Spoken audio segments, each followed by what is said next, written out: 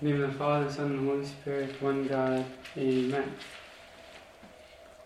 So, last week we wrapped up with a thorough analysis and discussion on reconciliation, like the concept of being reconciled with God, right?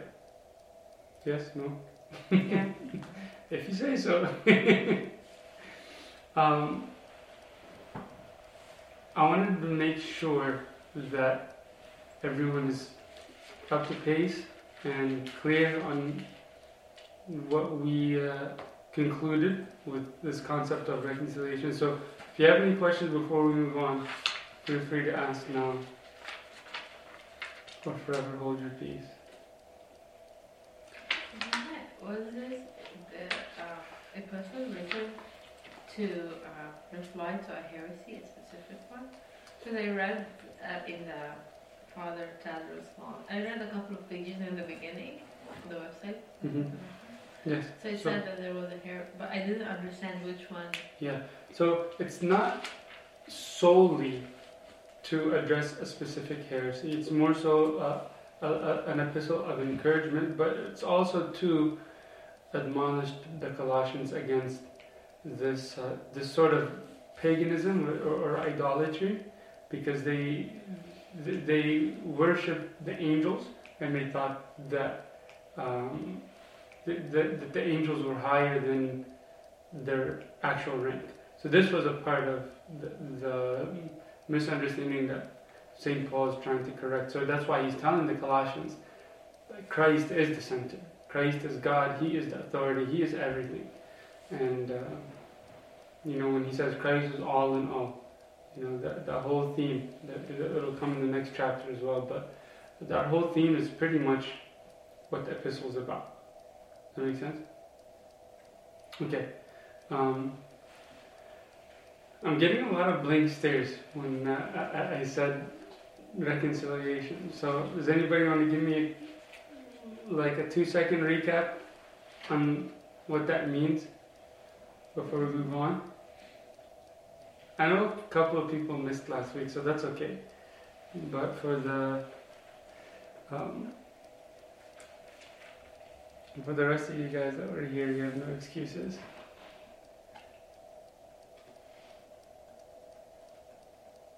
So what is like an essential foundation in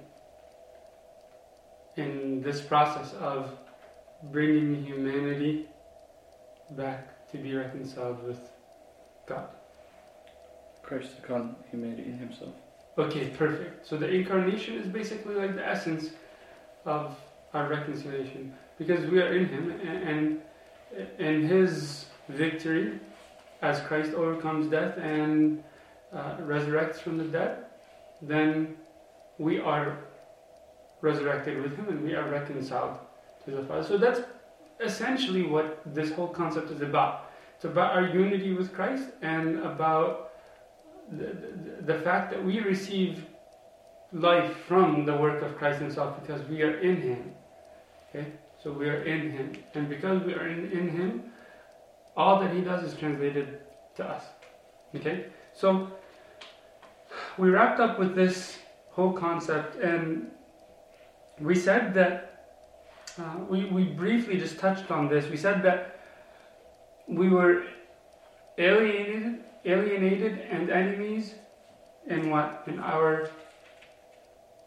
I'm in verse 21. It says, you were once alienated and enemies in your mind, right? So our reconciliation is essentially like a process of repentance. What does the word repentance literally mean? To turn back. To turn, but practically that's what it means. But literally, what does it mean? So the Greek is metanoia, right? What's meta? Not like meta world peace. Meta, like metamorphosis. It's a U-turn, right? Yeah, but let's break down the actual etymology. What is the word that prefix meta? Change. Change, perfect. Like metamorphosis, to change in morphology, in shape, right? So the caterpillar becomes a butterfly. Metamorphosis. So meta means change. Now what's noia? Comes from the word gnosis, or the nous. Your mind. The mind, perfect. Okay, so metanoia is change of mind. Okay, not just like to have a different thought. That's not like, oh, let me change my mind on the decision between having a Coke or a Pepsi. It's about having a change of mindset. That's why we say it's a U-turn. It's about literally changing, going from one direction to another. Okay, so reconciliation is in essence a transformation, a change in us. We move from darkness to light. Our mindset goes from an orientation from selfishness to humility, from darkness to light, from satisfying the ego to satisfying our brothers and worshiping God. Does that make sense? Alright. So let's continue from the very next verse.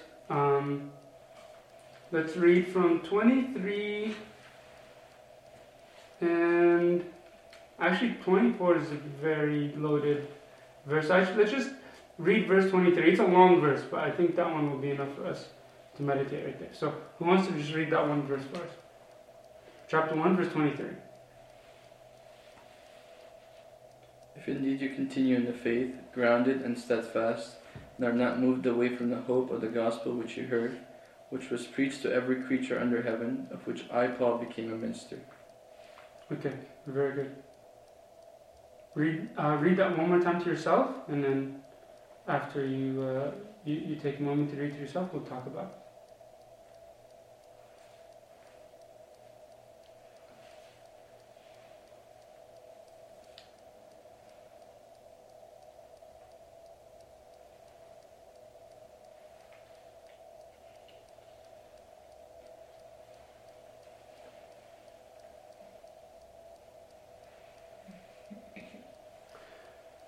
Alright, so he just concluded the previous verse, obviously in his remarks on reconciliation, in affirming that, like, now that we're reconciled, we're blameless, right?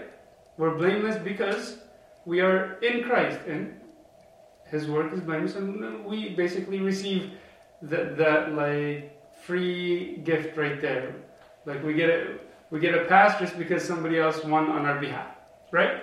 So he says, now that you're blameless, if indeed, like there's no reproach or anything blameworthy in you, if indeed you continue in the faith, grounded and steadfast, and are not moved away from the hope of the gospel which you heard, which was preached to every creature under the heaven, of which I, Paul, become a minister.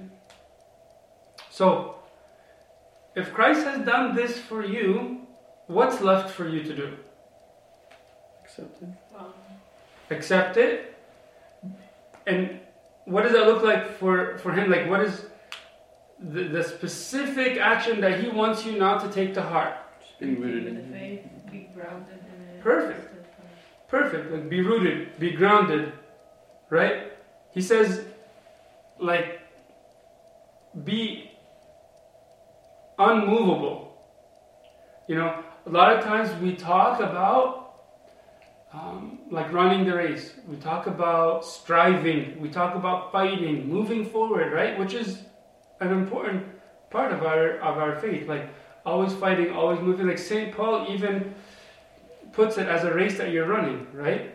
So obviously if you're running a race, there's nothing stagnant about that. The word here that he uses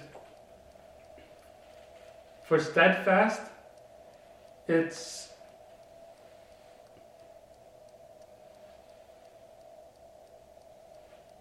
extraioi.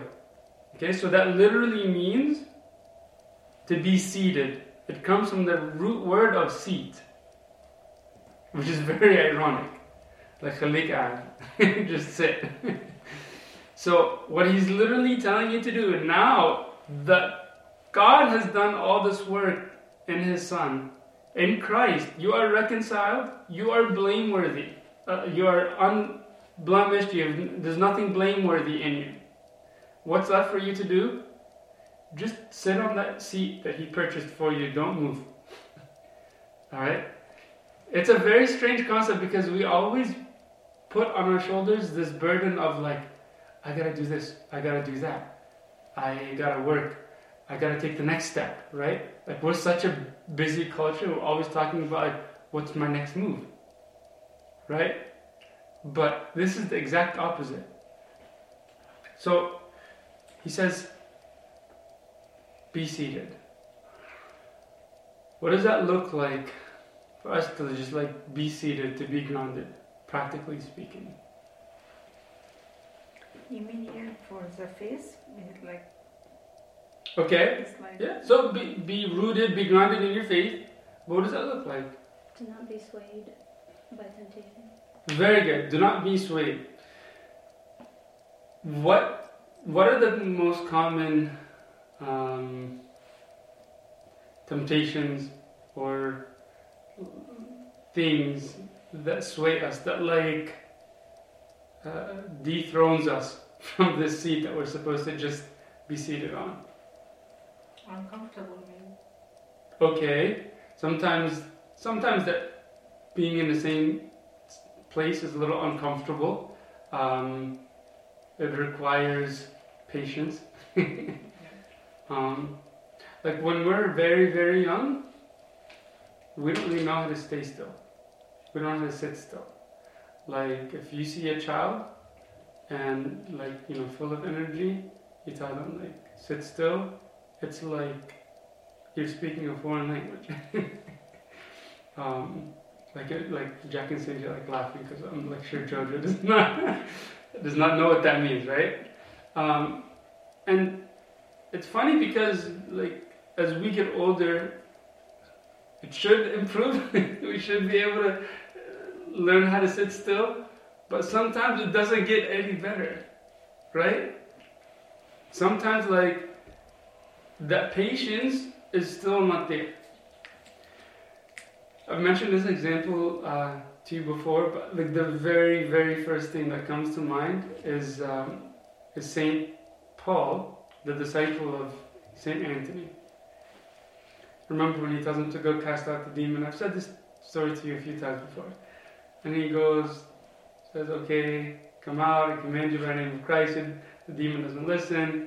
He says, I command you by the name of Saint Anthony, and Christ still doesn't listen. And, just literally stands there. The heat of the day, his feet are like blistering. And he's like, okay, I'm just going to hang out. I'm not going anywhere. I'm going to be patient. I'm going to stay seated. Okay? And for us, it might not seem like a tough concept, but it really, really, really is challenging. It's challenging for someone to say, I'm not going to be swayed. I'm not going anywhere. The whole world is telling me to give up. The whole world is telling me to try other options. The whole prayer thing that didn't work. Why don't you fight back? خُذْ حَقَّك, take your rights. People say that the whole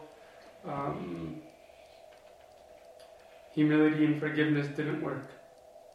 So why stick with it? Why are you staying grounded? Why are you staying holding the same position? And people don't really understand, but that's essentially what our faith is built on. It's built on that unwavering discipline to stay put. For the monastics, this was actually like a virtue. Staying in the same place. And I'm not talking about conceptually. I'm not talking about don't bend your morals. I'm talking about just physically speaking, literally staying in the same place. So almost always whenever a monk is struggling in his prayer life, the very first thing that would happen is the demons will come and say, go out, take a breath of fresh air. Go visit the other brothers. maybe go into town and just wander, just take a little break, move around, just move. And for the monks, that would actually be the defeat in their fight right there. The victory is in not leaving, is in not moving. Abu Arsenius said, a tree cannot bear fruit if it's often transplanted. So it is with the monk. A tree cannot bear fruit if it's often transplanted. If you uproot a tree, you literally can't plant it somewhere else. Okay? And the roots can grip in the new soil and it can grow and bear fruit. That's possible, As a matter of fact, when you go buy a certain type of tree, they'll take it out with the dirt and the roots and everything. If you keep doing that, then the roots start to wither away. For us, we have to be rooted somewhere. We have to stay put. And that takes discipline, it takes patience. But if we don't, we'll never see the fruit from this fight. Does that make sense? Any thoughts, comments right there?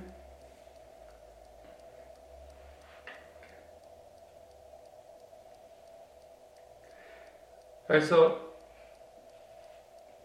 he's going to elaborate on how tough that really is by just alluding to his own sufferings in the very next verse, which is probably one of the toughest verses in understanding and in applying out of everything that St. Paul has said. But question for you, Ben. Sorry, before we move on. Yeah. In 23 it says, the gospel which you've heard, which was preached to every creature under heaven. Is it prophesizing that the gospel will be preached? Because at that time, obviously, the gospel has yet to be preached. Yeah, it's actually exactly so. The commentary here also alluded to the very, very beginning. In the beginning of the chapter, remember, verse 6. Verse 5 says that the hope which is laid up for you in heaven, of which you heard before in the word of the truth of the gospel, which has come to you, as it has also in all the world, and is bringing forth fruit, as it is also among you since the day you heard and knew the grace of God in truth. So it is in a sense prophetic, but in a sense it's also just a reality that's at hand, because the death of Christ was like a cosmic event, right? And there wasn't a creature under heaven that wasn't affected by it.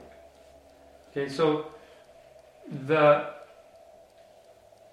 fact that Christ descended and preached in Hades through the cross goes to say, what soul didn't hear of the good news? Every single soul from Adam to Christ heard. And so that's a part of what St. Paul's alluding to right there too. Alright, so let's go. I have a question. Yeah. So it says, for which I, Paul, become a minister. But in the Arabic, it's khadima, like a servant. So why is it a difference? So minister and servant Are the same? are synonymous. Very, very close words. Okay, so let's go from verse 24 to 29. It's a pretty big section, but we'll split it up into at least two or three little parts. Okay, so who can read 24 to 29 for us? I now rejoice in my sufferings for you and fill up in my flesh what is lacking in the afflictions of Christ, for the sake of his body, which is the church, of which I became a minister according to the stewardship from God, which was given to me for you to fulfill the word of God, the mystery which has been hidden from ages, from generations, but now has been revealed to his saints. To them God willed to make known what are the riches of the glory of his mystery among the Gentiles, which is Christ in you, the hope of glory. Him we preach, warning every man and teaching every man in all wisdom, that they may present every man perfect in Jesus Christ. To this end I also labor, striving according to his working, which works in me mightily. Okay, very good. Read that one more time. You don't have to read the whole section. I wanted to make sure we kind of look at it in context, but at least just focus on the beginning of those few verses and then we'll talk about it.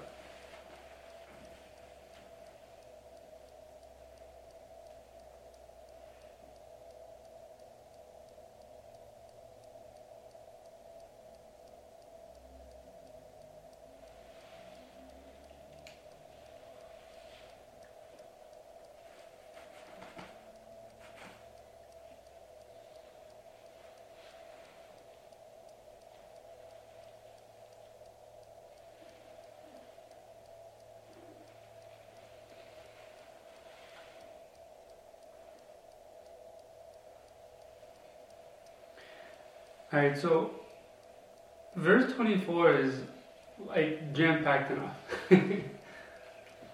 Again, it's probably one of the most difficult in regards to understanding and applying. But what are your thoughts just from the start? Right away, what's the first thought that comes to mind?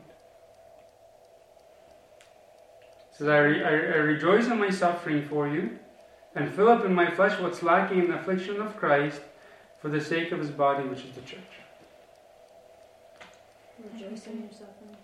Rejoice in your suffering. So the first thing that comes to mind is this idea of, like, don't be bitter.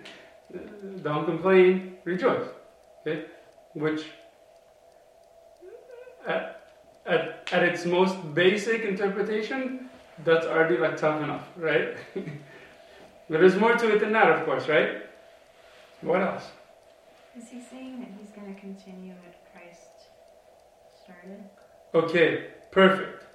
So, he says that I will fill up in my flesh what is what? Lacking in the afflictions of Christ.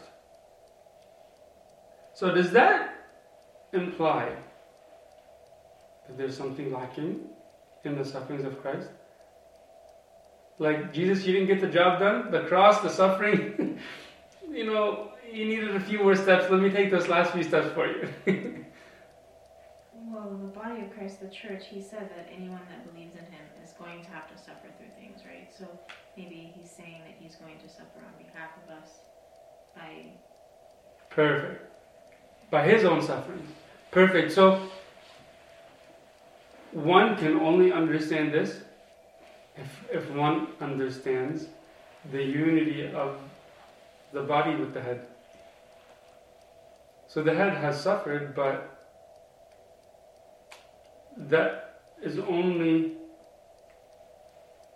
effective in as much as it radiates to the rest of the body. Does that make sense?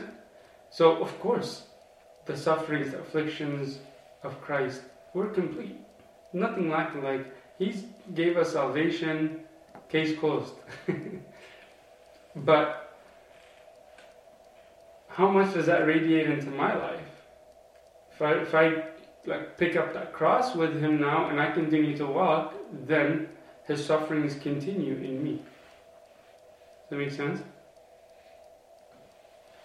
And he puts it in a very strange way because, like, he emphasizes, like, the core of this whole concept by stressing the unity of the church from the very start. He says, I rejoice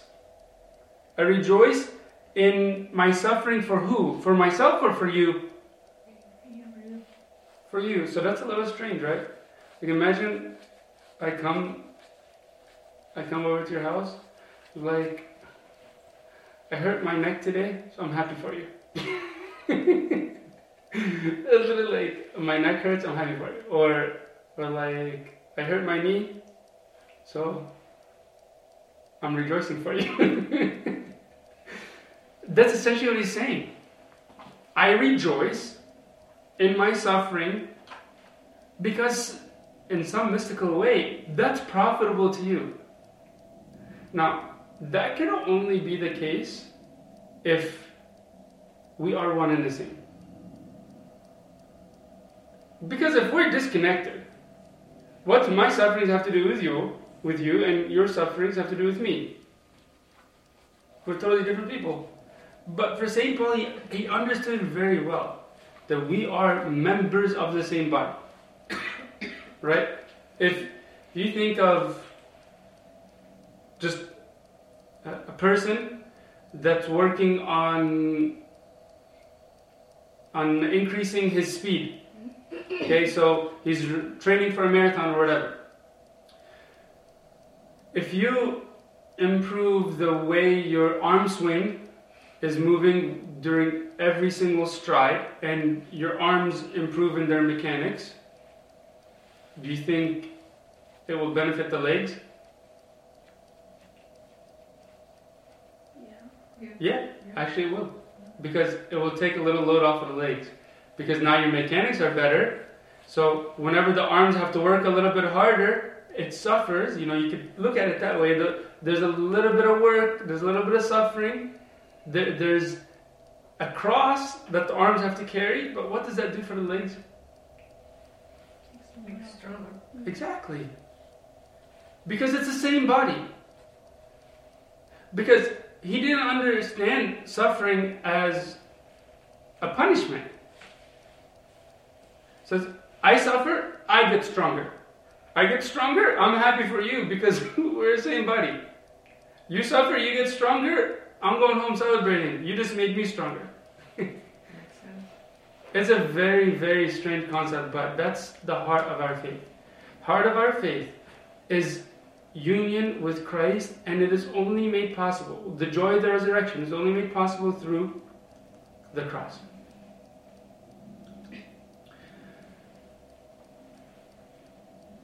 Almost every part of our life now is geared towards increasing our comfort. When you're shopping for a car, what's the most comfortable car? When you're shopping for a house, what's going to be the most comfortable house? Whenever you're going out to dinner, right? What's the most pleasant meal? You want to find the most comfortable restaurant. Everything that we do, medical care, right? We want to reduce the amount of pain our body experiences. And that's not evil. That's not. But what happens, almost always, it subconsciously trickles into our spiritual life. And then what we almost always want to do is find the easy way out in our spiritual struggles. Say, this is going to require a little bit of work. This is going to hurt a little. This is going to cause me some suffering. And there's now like an aversion to suffering. Because if I'm unwilling to suffer physically, if I'm unwilling to suffer in my work, in my diet, if I want to lose weight, in whatever areas in my life, now it comes to standing up to pray. I don't want to suffer, because that's going to be somewhere. Or serving. I don't want to deal with people that are going to be dramatic, so I don't want to suffer. Now, that unwillingness to suffer prevents my growth. It prevents my improvement. And if the arms are unwilling to work harder and get stronger and improve their mechanics or whatever, the legs aren't going to benefit. Okay? So, in a sense, there is like an obligation towards one another. What happens if I'm unwilling to suffer? What does that do for you?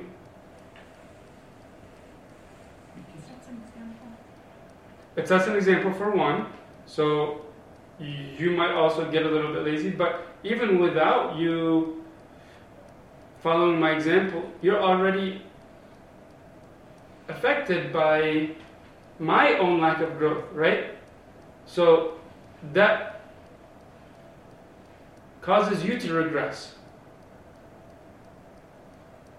So we don't look at it that way, but if we truly realized the power of our unity, that we are interconnected in that way, we would say, I can't shy away from this cross, because if I don't pick up this cross, I will be failing the world. I'll be failing my brothers. It's a very tough concept, but that's Christianity. I spoke to you guys a couple of days ago about my interaction with Father Lazarus in St. Anthony, the Australian monk. And I remember this from one of the interviews. This isn't from our conversation when I spoke to him, so it's actually recorded. You can see this on one of the episodes. But he says, like, he held out his hand like this in the interview. He says, in me, humanity lives. If I pray, humanity lives. If I don't pray, humanity dies. So it's just like, all of that because whether you pray or not. But he realized, like, in as much as Christ is alive in him, Christ is alive in humanity. Because Christ will inevitably radiate to him. So if I'm not shining any light to you, I leave you in darkness. And I hurt you. So the best thing I can do for you is pick up my cross. That's why St. Paul starts out saying, I now rejoice in my suffering for you. I rejoice in my suffering for you. He's writing in prison. And he's rejoicing for their sake that he's in prison. This isn't something philosophical or something theoretical. This is real. He's actually in prison. He's actually suffering. And we know that the prison epistles were full of joy. Right? I spoke to you about how many times he says the word joy in Philippians. He says it here quite a bit as well, but he wasn't sad or depressed whenever he had to pick up the cross. Okay. Now, if we move on to the very next part, it says, I rejoice in my suffering for you and fill up in my flesh what is lacking in the afflictions of Christ. If the work of Christ does not translate to us, then he even says elsewhere, then his grace towards me was in vain. Remember? I think 1 Corinthians, I don't remember exactly, but he says, I think 1 Corinthians 15 says, I am who I am by the grace of God, but his grace towards me was not in vain, but I labored much more than they. So, his grace can come in vain. You know, somebody gives you a gift, gives you an open door to walk in and experience this relationship with Christ, but you say, I don't want to go that way, right? Then you miss out. And what he's saying right here is, we might miss out, because now we got to continue walking. There's something lacking in the experience. I don't get to experience Christ just because he died for me. I don't get to experience the joy of walking with him just because he died for me. When I am willing to pick up the cross with him and walk with him, is when I get to see him face to face. Remember Simon the Cyrene? Whenever, like, this Jew just walking along, they compelled him to carry the cross with Christ, right? Christ, as a human being, he couldn't continue. He was like half dead. Can barely walk, right? So he had to walk over, pick up the cross with this criminal, thinking that he's finishing the job that this man is supposed to be entrusted with, right? this man has to carry the cross. And I love in the Passion of Christ, they like emphasize how, in the movie The Passion of Christ, emphasize how like he wanted nothing to do with associating with this criminal. He says, I want everybody to know that he's the criminal. I'm just an innocent man forced to help this criminal. Right? We gotta get that clear, right? Because I don't want my reputation to be affected by this. And then he says, now that we're clear, fine, I'll go. So they compelled him, he went and he carried. This is exactly the type of role we enter into whenever we say, okay, I'm gonna just tag along. I'm gonna tag along. Like Christ is the one who overcame death. Like me completing this work is just more so like a metaphorical way to put it. Not completing anything. He's carrying me, he's carrying the whole world. Okay? Make sense? What is it? So it's not necessarily lacking in the sufferings of Christ, because there's nothing's lacking. It's what's lacking on my end. Exactly. Right. It's lacking in that synergy.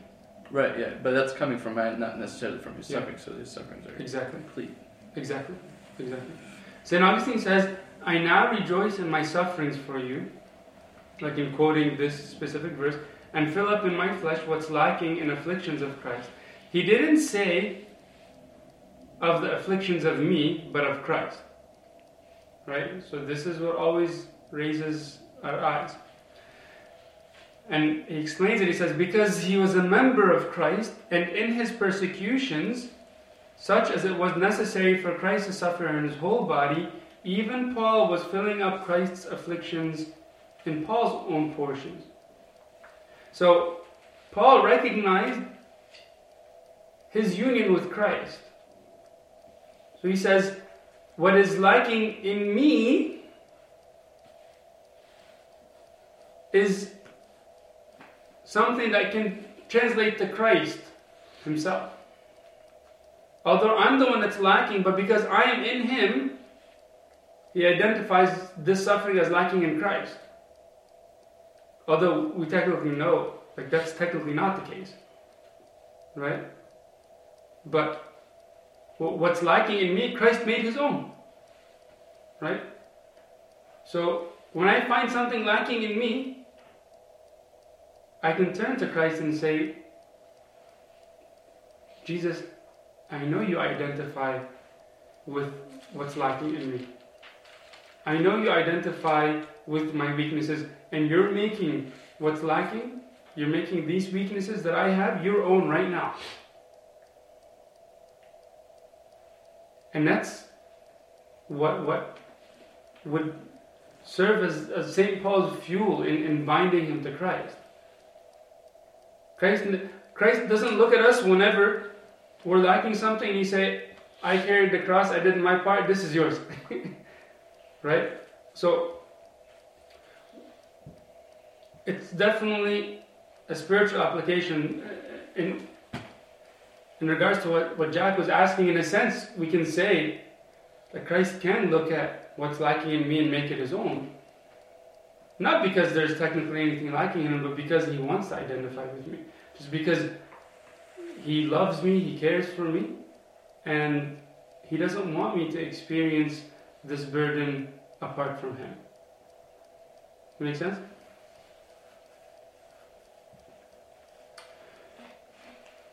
Alright, any comments or questions there? Again, he concludes that verse, he says, for the sake of his body, which is the church, just again to reiterate that what's happening in me is for the sake of the whole church, for the sake of the world. It's all about unity.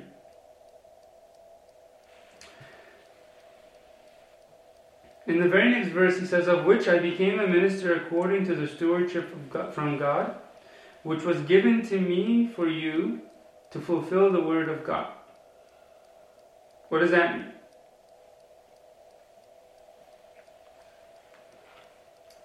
Well, God has entrusted me with this responsibility for your sake. Perfect.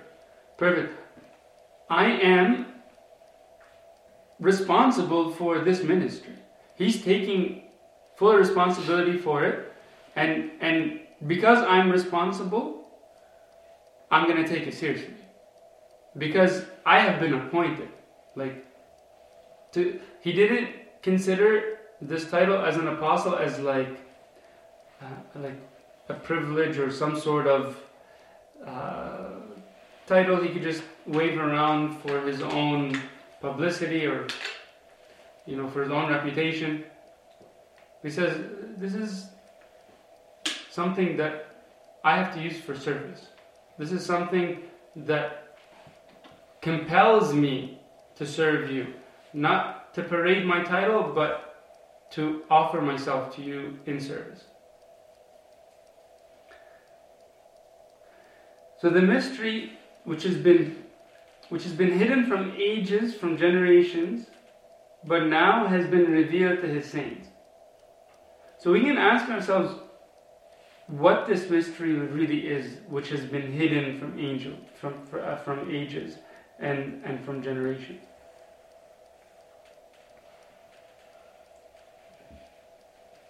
What is that mystery?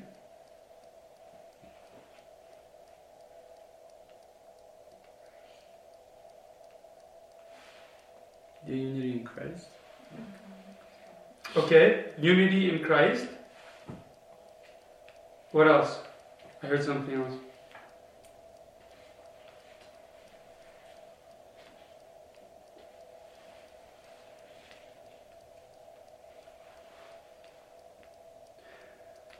We can look at what St. Paul is referring to in a dynamic sense. We can look at it in a mystical sense. Like this mystery is not just a single concept, right? So what Jack just said, absolutely, unity of Christ is a part of this ministry. The reconciliation that he spoke about, this is mysterious. How we are blameless, that's mysterious.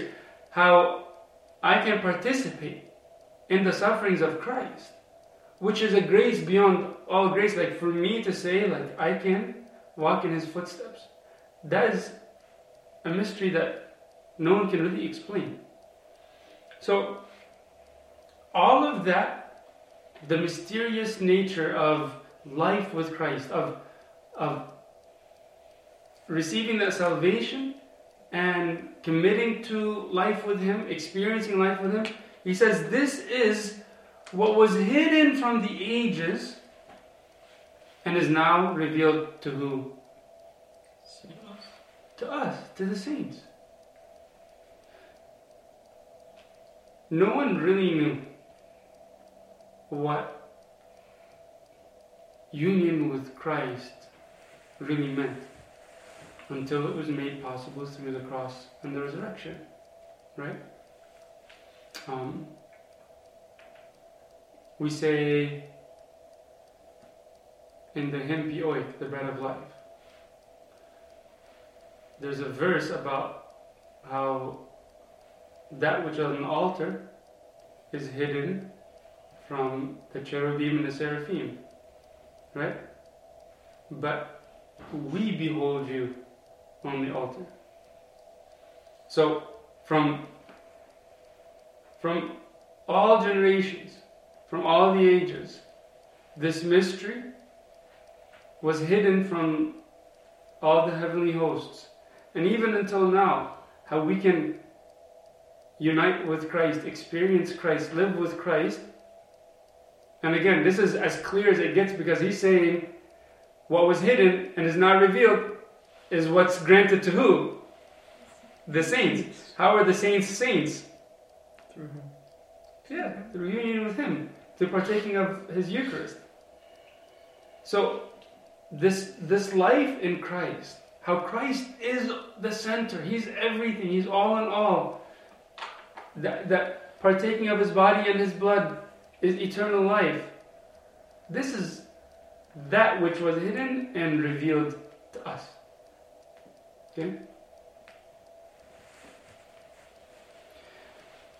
Any comments or questions there?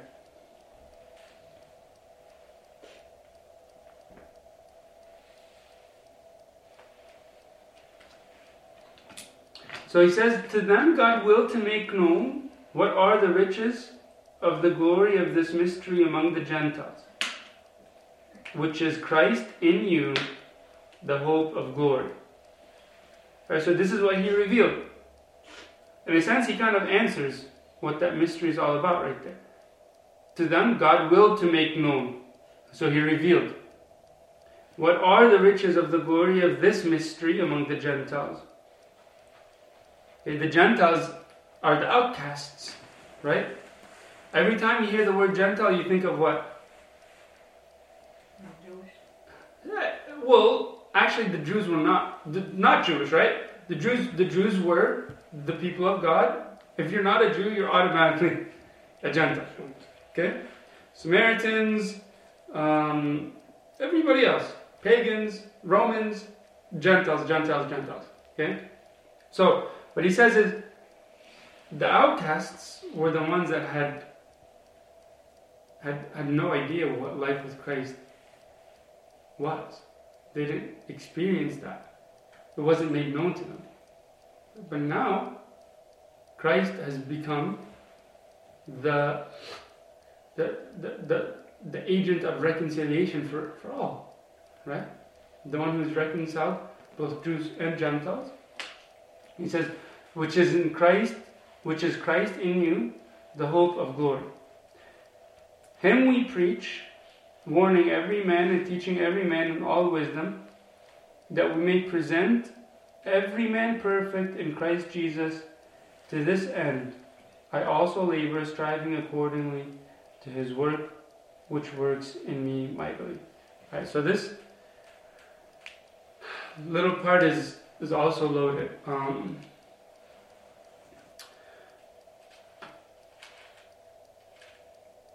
Let's just dissect what's really going on in the last two verses. I think we're all good up until verse 27, right?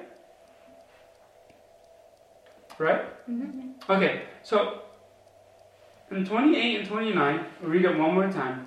Him we preach, warning every man and teaching every man in all wisdom, that we may present every man perfect in Christ Jesus. To this end I also labor, striving according to his working, which works in me mightily. Alright, there's so many questions I just want to throw out. So This is Logos, I think. Logos, it's their logo? Yeah. Good. Which one, 29 or 20? 28. 28? Him we preach? Presenting every man perfectly. Very good. Good. So did they talk about their slogan at all or no? Not just they say They just repeat it every time? Repeat it every time. لكي نحضر كل إنسان كما They've never done a series on it? But how did you know that? You go to the same church, like. No, Oh, because I'm- it was I'm showing them. Yeah, I've never done any work with them. But they. I have done a commercial for them one time though. We'll get your agent. Alright, so the first thing I want to ask you is, what is his purpose? Like, what is the end of all his work? The final goal? To present every man perfect in Christ. Salvation. Perfect. Everybody just put it all together. To present every man perfect in To Christ. present every man perfect, Yeah. to have salvation, and again, it's because he sees him and the church as one, right? So for him, he wants to see the whole body come to know Christ, and to be in Christ, to have a relationship with Christ. So that salvation is his end goal. Does that make sense? He says, to this end I also labor, striving according to his working, which works in me mightily. Alright, now, if you look at the way he wants to present every man, He uses a very strange word, which, like, I harp on this every time it comes up. But he says that we may present every man what? Somebody said complete, but that's not what it says, even though it's what it should say. Perfect. Perfect. Now, you said complete. Were you reading it in Arabic and then just translated it on your own? Again. Yeah. You're brilliant. Because that's literally what the word is. Okay, so you remember what the Greek for this word is? No. You heard me harp on this like a million times. What's the Greek? Okay. Give us a hint. It's like 2 syllables. Like Telios. Okay? Telios.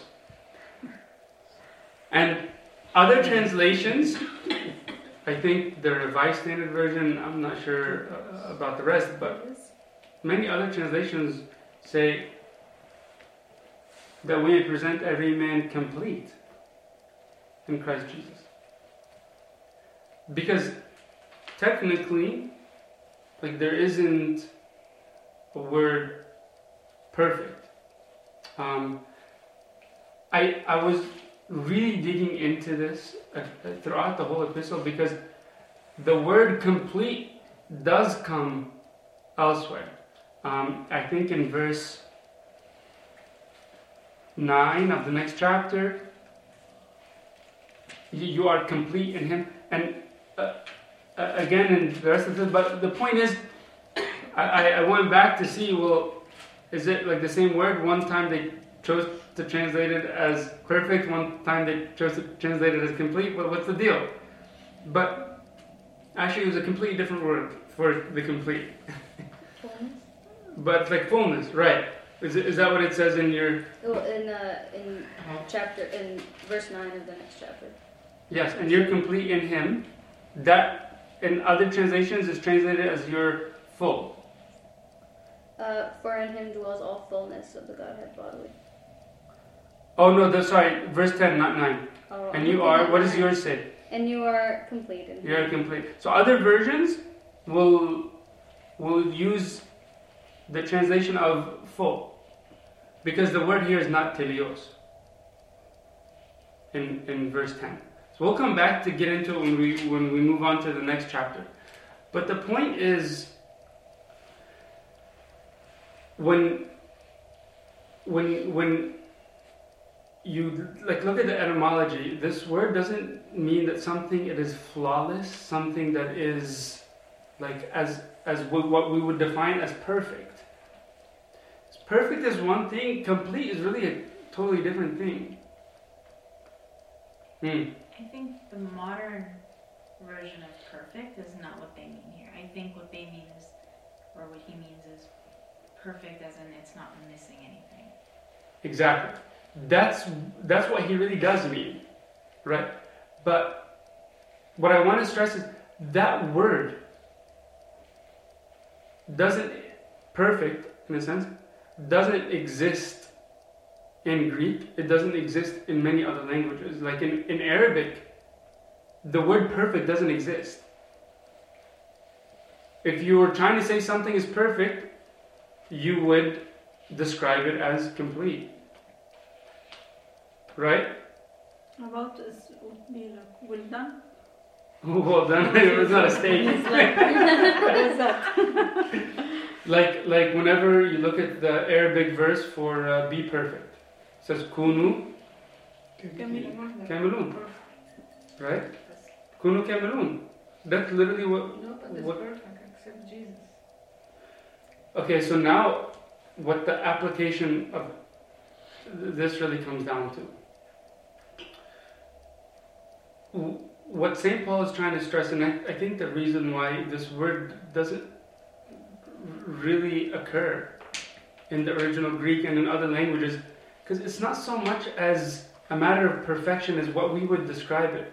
It's about being completed. It's about really being grafted. It's about being a part of something that consumes us, that in a sense, just infuses our whole life so that all you see is the greater part. Does that make sense? So when I am in Christ, who is seen? My sins or the perfection of Christ? Christ and His perfection. Because He completes what is lacking in me. If you go back to what we just spoke about in regards to the sufferings or the afflictions that He says are lacking in Christ, it really goes back to this concept where if I am in Him, whatever is lacking in me is completed by Him, and in that sense I can be presented as blameless. In that sense I can be presented as quote-unquote perfect. My imperfections always are that which is apart from Christ. If whatever is weak is in Christ, it's perfect. If whatever is missing is Christ, then it's perfected. You think of whatever imperfection, whatever flaw, if that is brought to Christ, it's transformed. So if my whole self is in Christ, my whole self is transformed to be all that He is. And it's, again, this isn't like something philosophical. Really think of it as basic as possible. You think of like my own laziness. That's a flaw. That's an imperfection. When I take that and offer it at His feet, that laziness becomes what we just spoke about: steadfastness, perseverance. If you look at every other flaw, if I present it to Christ, it's completed by Him. Whatever is weak is strengthened by Him. That's why 2 Corinthians, when St. Paul is talking about the thorn in his flesh, and he prays 3 times, what does God respond saying? His strength is made perfect in me. Perfect. My grace is sufficient for you, for my strength is made perfect in weakness. So you're weak, but you're not going to see your own weaknesses if it's in me. You're going to hold on to me because now you realize your incapabilities. Like, God, I can't do this. I've tried. I'm lazy. I'm weak. I just don't have the wisdom to make these decisions the right way, to go left or to go right or whatever. But if I really acknowledge that that's the case, I hold on to Christ, and then I open the door for His perfection, and I become complete in Him. So it's just beautiful, because everything that St. Paul is talking about is being in Him. Being in Him. Reconciliation is only possible in as much as we are in Him. Being blameless is only possible in as much as we are in Him. So being perfect, being complete, is only possible in as much as we are in Him. It goes back to Christ being all in all. Christ is everything. Okay? So we can continue to elaborate on some closing remarks and on this verse next week if there's still some more thoughts on your mind. But let's just take a moment to meditate any sort of practical application that we want to think about, and then we'll pray. Just 1 or 2 minutes to really meditate and pray for whatever God wants us to focus on in our own practical application. And glory be to God forever. Amen.